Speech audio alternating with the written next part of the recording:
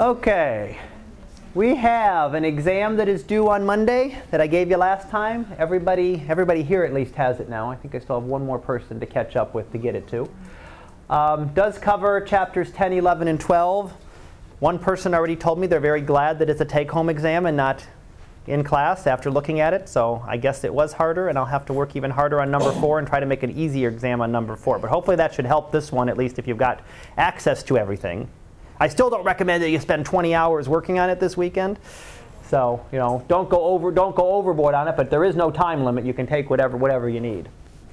The third set of solar observations, hopefully we'll start to see some sun tomorrow finally after about a week. So we should start to see some sun at least breaking through the clouds tomorrow. I've seen glimpses, and I've seen the moon a few times through the clouds, but not a lot these last couple days.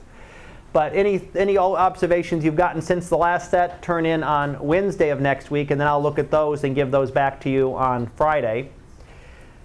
Quiz 5 does not affect you because your Quiz 5 is already done and gone. Homework 6 I gave out last time, and that's due a week from today. And then Quiz 6 for you will be the following week, which is on Chapter 13, which we're almost done with, and Chapter 14, which we'll be covering next week.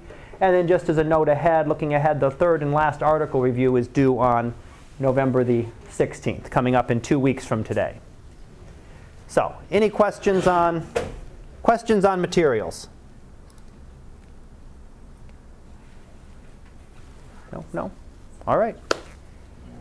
Picture of the day for today. Appropriate for us in this class, since we're going to get on. Starting to talk about, well, it's talking about relativity right now, getting into black holes.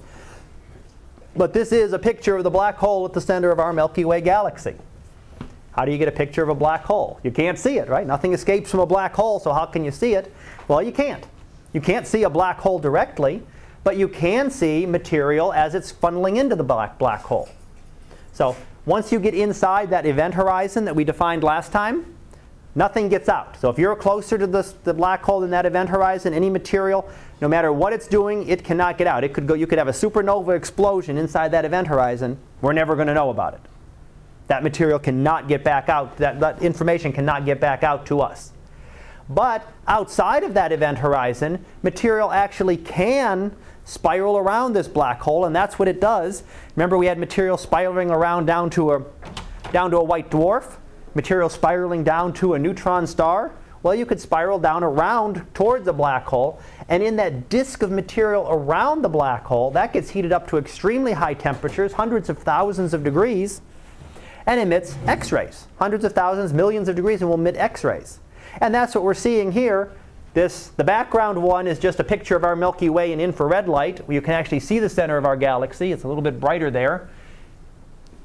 Zoomed in for an X-ray image.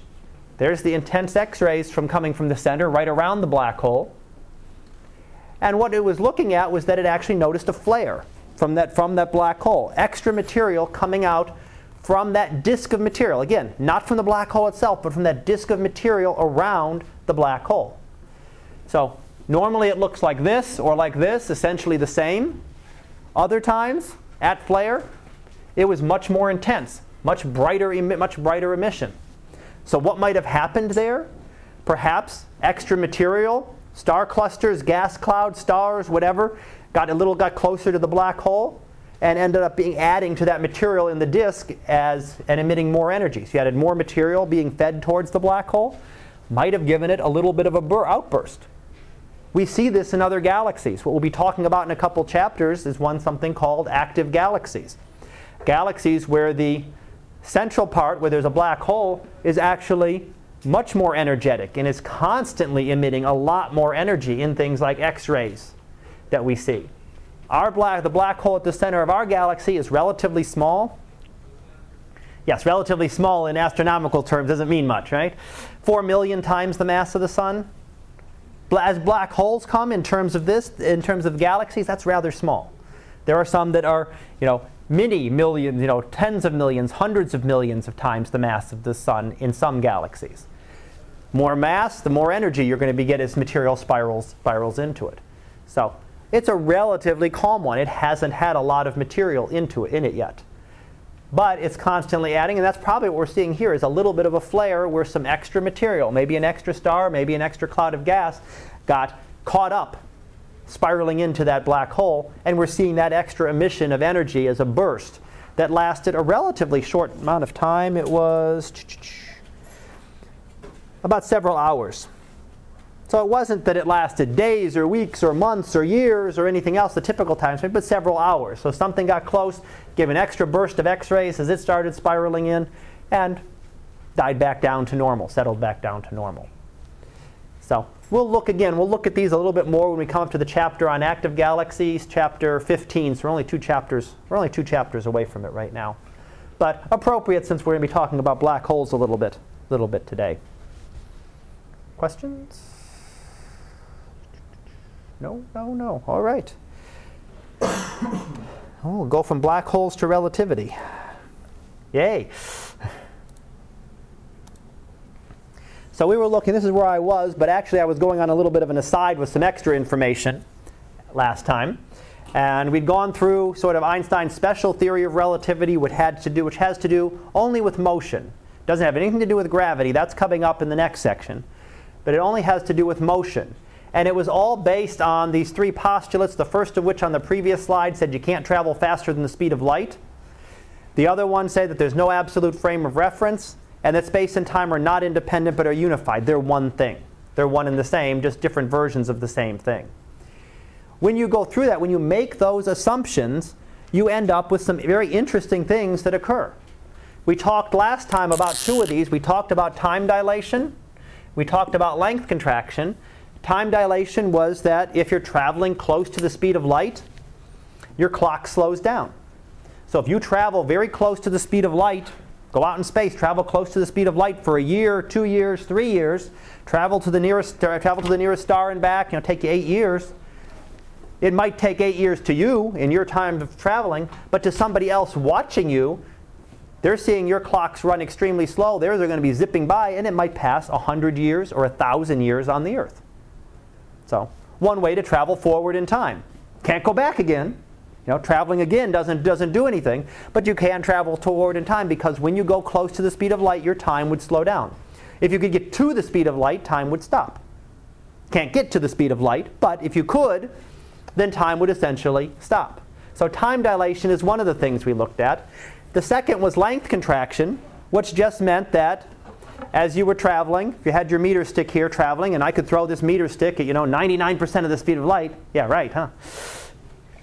That it would look a lot, if you were sitting there and measuring it as it went by, you wouldn't measure it as a meter in length. If I could get it very close to the speed of light, you measure it at half a meter, or a third of a meter, quarter of a meter, a tenth of a meter.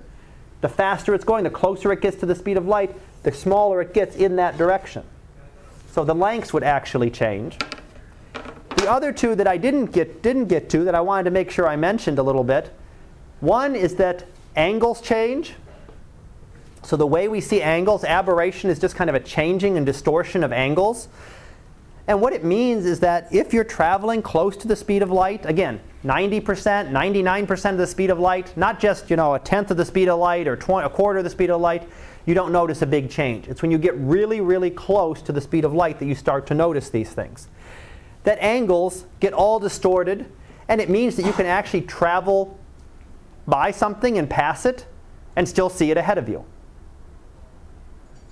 All the angles have gotten so distorted that the light from it is still coming in front of you even though you've passed the object. Or you can travel through an object and still see it in front of you. It can be behind you, but you'll still see it in front of you because everything's gotten distorted. It's all the way with space and time get distorted when you're traveling at that high speed. The last one I wanted to mention is the increase in mass. Your mass increases as you travel faster and faster. So when you're standing still, your mass is at its lowest. If I start walking, my mass is increased by an infinitesimal amount that I couldn't even measure. If you travel in a car, your mass increases even more. If you travel in an airplane, it's even more. If you travel up in space in a rocket, it's traveling even more. All of those is still negligible. It's not going to be any amount that you notice. But when you get going at really high speeds, when you start going 80, 90% of the speed of light, it does make a big difference. And if you can get electrons traveling at very high speeds, which we can do, we can get electrons, accelerate them up to very good fractions of the speed of light, their mass actually increases. And you can get an electron to be twice the mass it normally is if you get it going fast enough. that makes a problem. That's one of the sort of the things that comes about with this not being able to travel faster than light speed. If your mass increases, go back to Newton, right? F equals ma. That still applies. So if you're trying to accelerate an object, pushing it with some force, if the mass is increasing, it's going to accelerate less and less with the same force applied. Eventually, if you got to the speed of light, your mass would become infinite. If your mass is infinite, no matter how much force you push with, you're not going to be able to budget. So you're never able to get over that speed of light barrier. Again, that comes with the assumption that we made at the beginning that says that speed of light is the maximum. But this mass increasing, some of these are things we can actually measure. We can actually measure the increase in mass of particles traveling at high speeds. We can make that measurement. We can measure the effects of time dilation in particles, not in humans traveling at that speed. We can't get going that fast, but particles can travel that fast. And radioactive particles decay. Certain particles decay with a certain time frame. And there are particles that are created in the upper atmosphere that should never reach the Earth. Should never get down to the surface of the Earth because they decay in tiny fractions of a second. But if they're traveling at very close to light speed, they actually can make it down to the surface of the Earth and be detected. So we've actually been able to observe some of these effects of special relativity. Now let me pause here for 1 second. I have a couple clips here I want to show you. I'm going to do one here and I'll do one after general relativity. This one, I apologize, this is rather not very high resolution, but you still get some kind of an idea. It gives you an idea of what it might be like traveling and gives you some ideas of what it might look like to travel at a very high speed. So so special relativity has all to do with motion and how fast you're moving and if you're moving close to the speed of light. If you're going at a low speed, it doesn't make any difference. Everything we went through with Newton in terms of motion works just fine if you're going at a slow speed. Newton's laws break down when you start traveling at very high speeds, very high fractions of the speed of light. Now, general relativity, on the other hand, is all to do with gravity. And says really that the postulate of general relativity says that there is no way to tell the difference between these two situations. Here you've got a completely closed room, other than we got it open so we can see that there's a person in there, but imagine this is a completely closed room, so you can't see out at all. And what Einstein says is there's no way to tell the difference between that, if that room is sitting on the surface of the Earth in a gravitational field, or if that same room is out in space being accelerated at a constant rate. There's no way to tell the difference. There's no physical experiment. Yes, if you got a window, you could peek out and see. No windows, completely closed in. There's no physical experiment we can do that will be any different. If we're on Earth and I drop a ball, gravity pulls it to the ground, right? If we're in space, there's no gravity. But if I let go of a ball here and this is accelerating up exactly to match gravity, well, guess what? The ball is still going to hit the floor in exactly the same amount of time. Any experiment that I do will not distinguish between those two systems. So there's no way to tell. If you're in a completely closed room, again, get rid of the windows in this classroom and it would work. We couldn't tell if this classroom was sitting here on Earth or being accelerated through space, constantly increased in speed at 9.8 meters per second every second. If you accelerated it with that same force, there's no experiment that we could do that would tell us the difference. Short of breaking the wall and saying, is there anything out there? You know, what's out there? Is it space or is it the Earth? There's no way to tell the difference. So that's the main postulate of general relativity. There's no way to tell the difference between these two.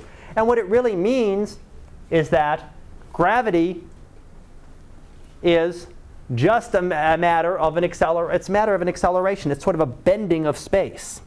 And what we get is what it means in the end is that when you have an example here for general relativity, imagine a sheet stretched out. In fact, I'm going to show you a video of this. Let me explain it first, then I'll do the little video clip.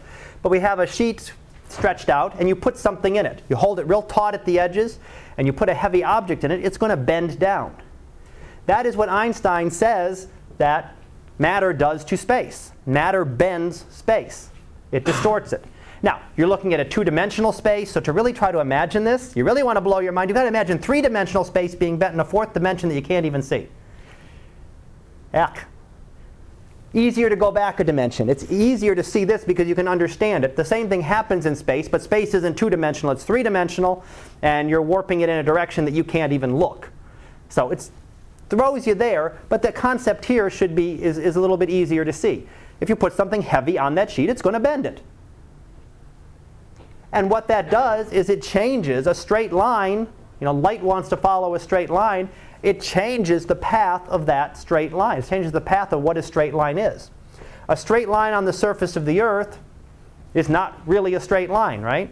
If you take an airplane from intercontinental flight from here to Japan, how do you fly? If you're taking a one stop, no stops, right? You don't fly over Hawaii and California, Hawaii, and out to Japan. It's a longer route. It's actually shorter to go up over Canada and Alaska and down to Japan because it's a curved surface. Well, the same thing happens in space. In space, when it's bent, light will follow the shortest path. It doesn't want to go the long way. It wants to take the shortest path. So what will happen is that you can imagine if you were to roll something on this, it would deviate its orbit. But it would also do it, and this is where it distinguishes itself from Newton. Any object will deviate. Yes, Newton had gravitational force to keep the moon in orbit around the Earth. But this will actually work for any object. Any object will be deviated, not just two objects with mass, because Newton's law said what?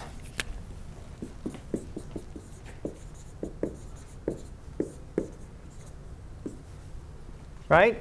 Said the force depends on the mass of one object, the mass of the other object. Well, if one of those objects is light, light has no mass, so the force is zero.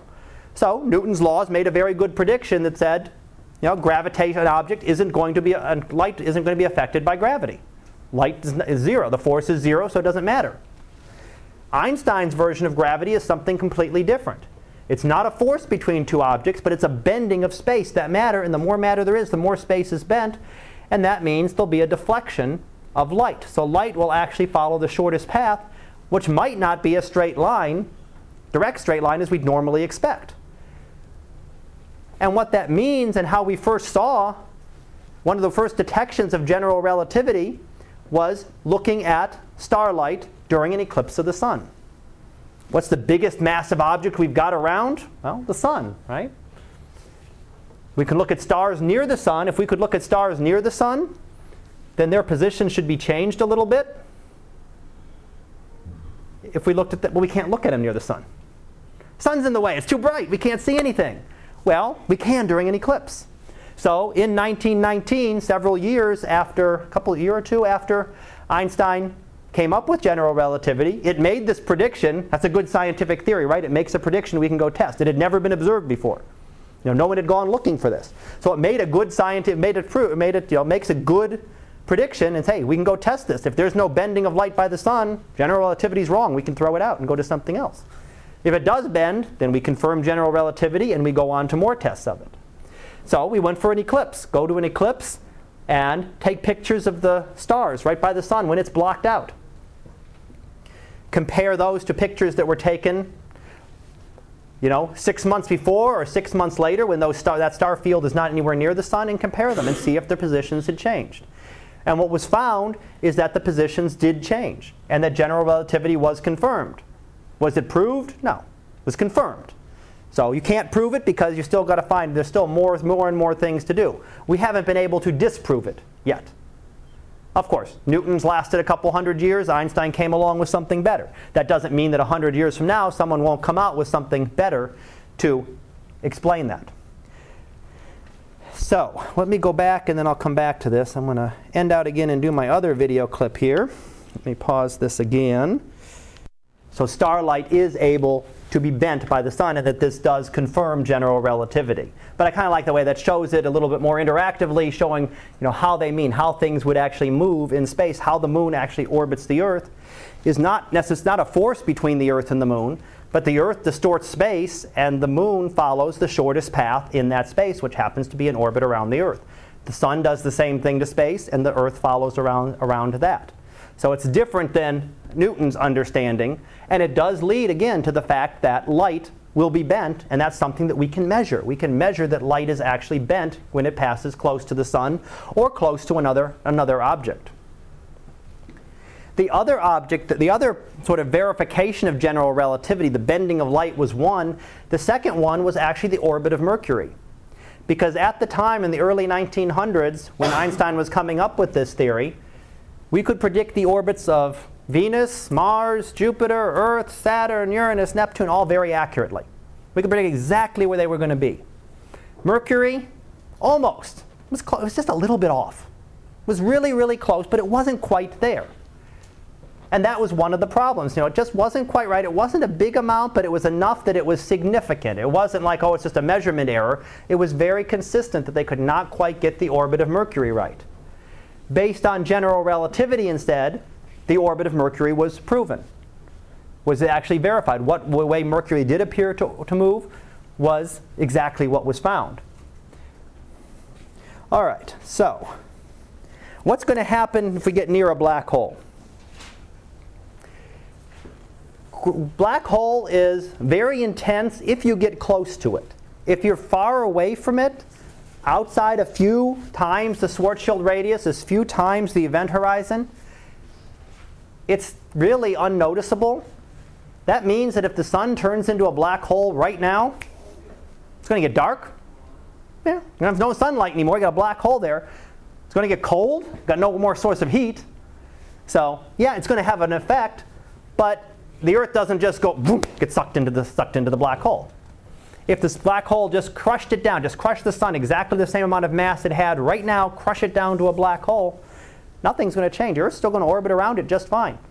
It's not going to change it, not going to change anything. So all the planets will still be there orbiting around this black hole sun. Yeah, they're going to be a lot colder, and it's not going to be a lot darker because you don't have any source of energy, but they're not. Sometimes people think of the black holes as these big vacuum cleaners. Your vacuum just comes through and sweeps up everything around it. And it does not. They don't suck in any more material than anything else would. So a black hole, the mass of the sun, put at the center of the sun, would not grab in any material around it any more than the sun would. Comets that pass close to it would happen to get sucked in, yeah, but no more so than they crash into the sun right now. So you don't really notice it. If there was a black hole, if we were orbiting around a black hole, as we do around the one at the center of our galaxy, our whole sun orbits around that black hole, it's no different than if it was a black hole or just a whole bunch of stars or a whole bunch of any other kind of matter there. So they're not these great big cosmic vacuum cleaners. Unless you get very close to them, you don't notice any of the effects of a black hole. Now, if you do get close enough to one, that's where it gets fun, right? Tidal forces. You remember we talked about tides a little while back. Tidal forces were that you pull that the moon pulls on the near side of the Earth a little bit more than it pulls on the far side of the Earth, stretching the Earth a little bit, causing the water and atmosphere to distort, and sort of giving us high and low tides. Well, if you get it close enough, if you get an object close enough to the black hole, you can be pulling on this side a lot more strongly than you're pulling on this side, and you can actually tear it apart. So you're going to rip this entire object apart as it comes close to the black hole, just because you have the force. Again, go back to Newton's version. The force is so much more when you're at one distance than when you're at another distance. You've got so much force pulling on this side, less force pulling on the far side, and it's just going to rip the whole thing apart. Jupiter can do the same thing. Jupiter does the same kind of thing with comets, or the sun does it with comets. If they pass close enough to the sun, it'll shred them apart. A black hole could do it with a much larger object. Just tear it apart just because it's so has such a size. It's pulling on this side so hard, and it's pulling a lot less on this further side. And that'll tear the object apart. It'll also heat it up. So you're tearing it apart. You're not only ripping it apart, but you're heating it up. And as it spirals into the black hole, usually spirals in because things are moving, and you can't just send a moving object into a central black hole. It kind of spirals around it and slowly loses energy. So you end up getting these disks of material around the black hole. So it slowly spirals in as it gets torn apart, and that releases a lot of that energy, and that's what we see. That's the way we see a black hole. Can't look at it directly. There's nothing there. There's nothing to see in a black hole. All you see is black. There's nothing there, nothing there. But you can see the material as it is spiraling into the black hole. That is actually visible. Now, we see a couple other things. As you get closer to the black hole, we see a couple of other things. First of all, you see a redshift. Okay, so we're actually going to get what we call a gravitational redshift. And that slows down time. Time slows down not only when you move very quickly. This has nothing to do with speed. Time will slow down when you move very close to the speed of light. But if you get close to a strong source of gravity, your clocks are going to slow down as well. So that means that you're up here on the second floor. Your clock's running a little bit faster than it would be down on the first floor. Is it noticeable? No, you're not going to measure it. But it is running a little bit slower.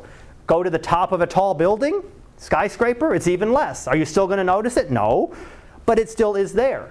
But when you get to something where there's a very large gravitational effect, very large source of gravity, such as a black hole, it's extreme.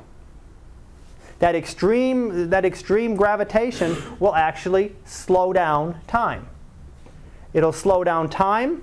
It also causes a redshift of the material leaving that black hole. Produces a lot of high energy, a lot of X-rays, a lot of gamma rays. But trying to escape from the black hole, it loses a lot of energy. It takes a lot of energy to get away from something with that much gravity. You're inside the event horizon, doesn't matter how much energy you got. You ain't getting out. You're stuck. You're going to turn back around.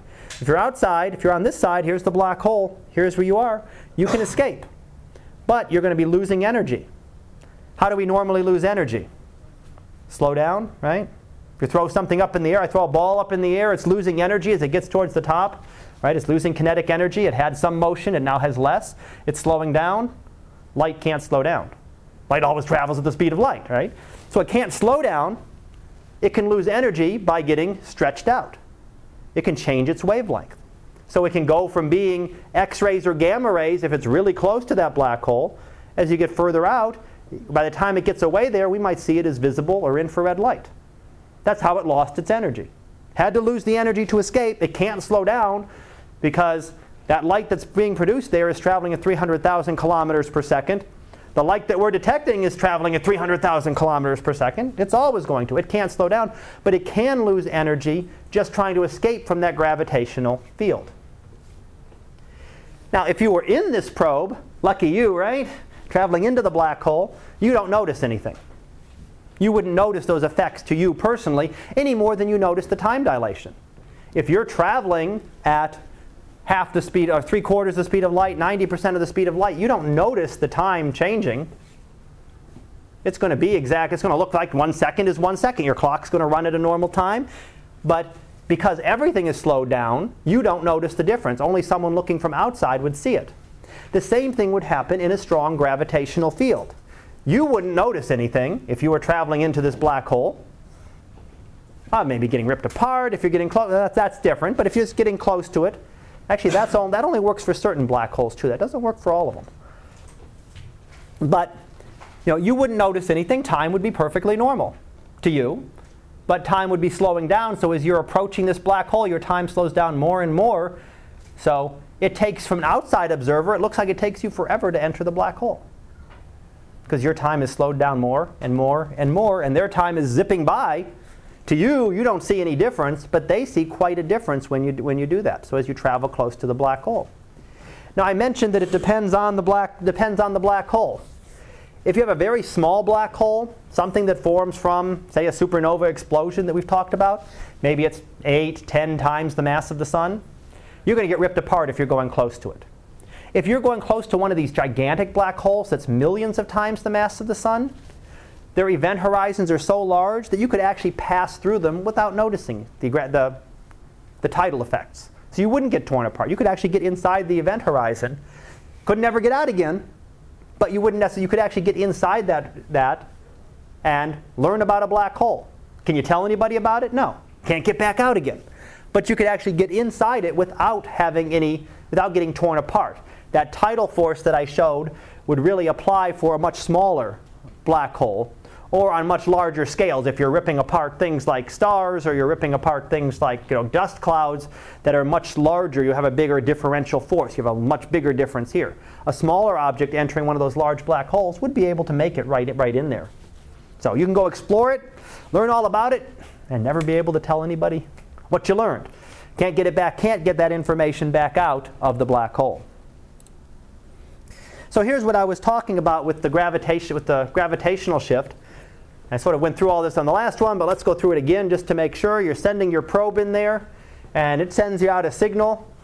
And you might have, as you're getting real close to this black hole, say something the size of the sun, if you're sending out visible light, it's getting stretched and stretched and stretched. Just imagine it's trying to escape this black hole. It can do it.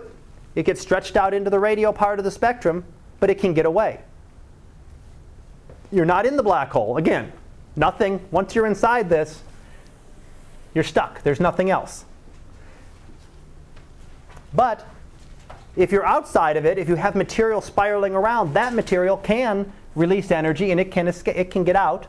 But you may not see it as it was originally formed. It might have formed as visible or X-rays or gamma rays, but by the time it comes out, it might be radio, or in this case visible, or infrared, or anywhere in between radiation.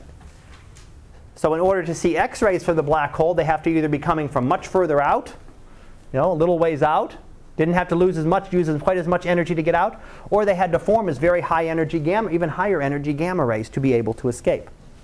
The explanation there is, of course, what I already told you about. You've got to lose energy. If you're trying to escape from gravity, it takes some kind of energy.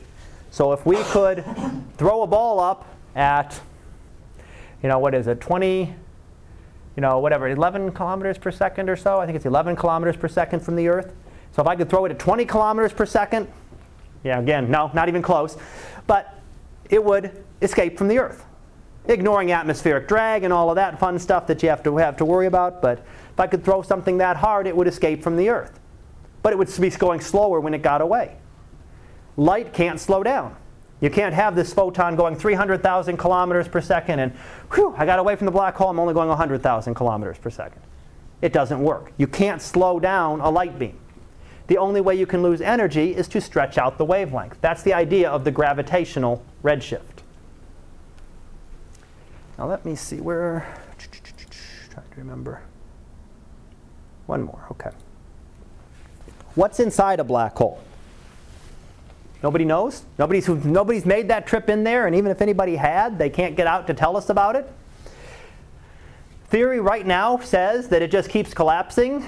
So you have the mass of the sun, or 10 times the mass of the sun. It gets smaller and smaller and smaller and smaller and smaller and goes down to 0.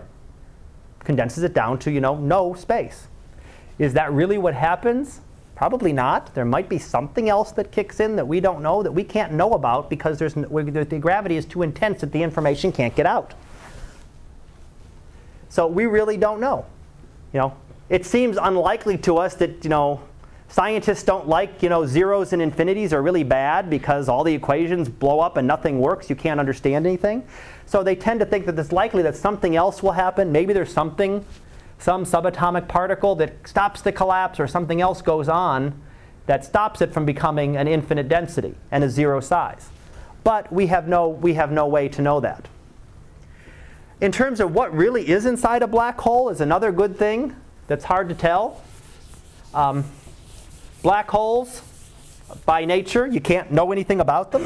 So I can't know what's inside a black hole. I can give you a pretty good guess, right? Black holes are probably hydrogen and helium, like everything else in the universe, but it's all been crushed out of anything that we would recognize.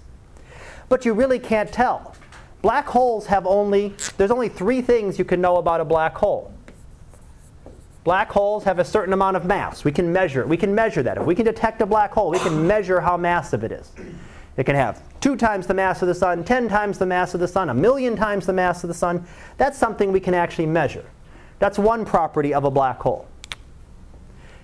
The other is its electrical charge.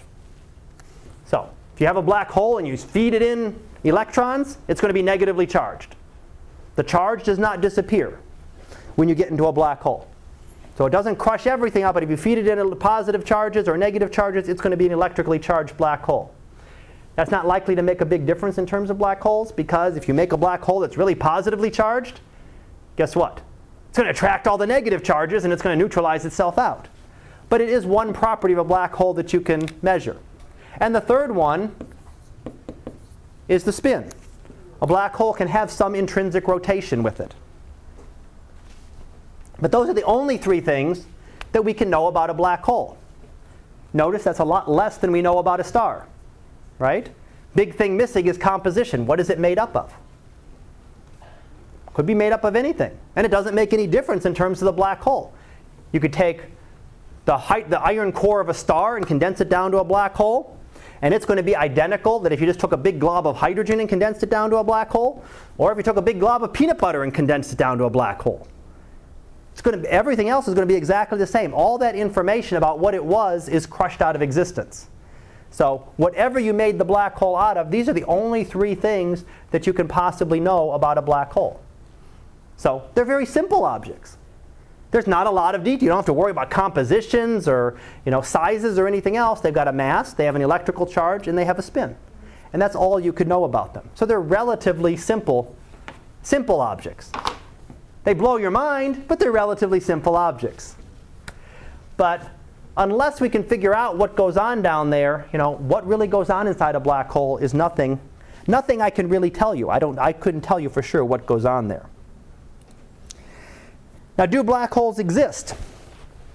Well, we have evidence of some of them. I showed you one in the picture of the day for today with the center of our galaxy.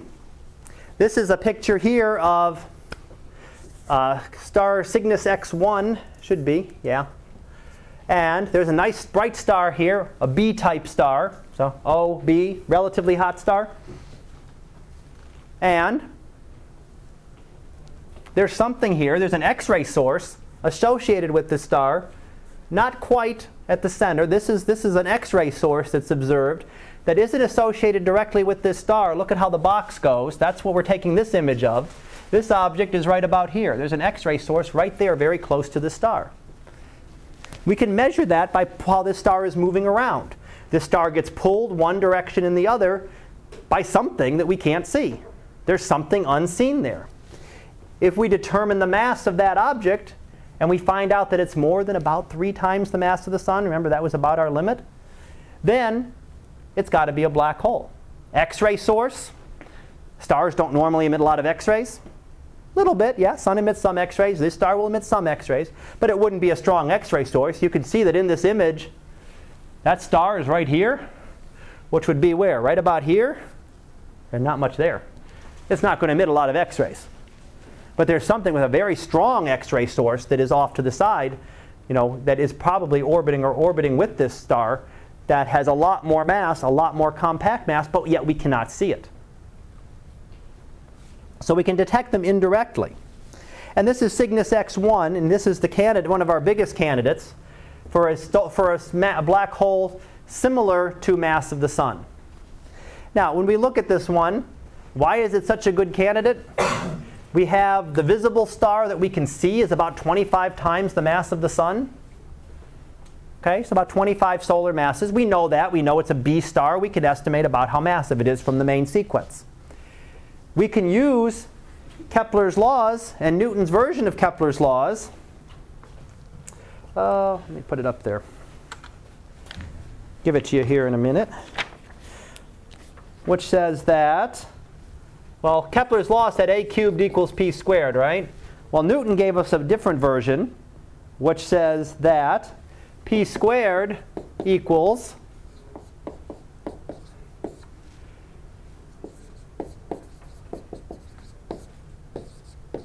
yuck, right? And I know that's part of your lab today, so double yuck. But same equation, right? There's a and p. If you use the right set of units, all this disappears for the solar system. This applied only to the solar system. This applies anywhere in the universe. You notice that the masses are there. So we can take that and say then that the mass of this system, everybody's going to run away before lab now, I know, right?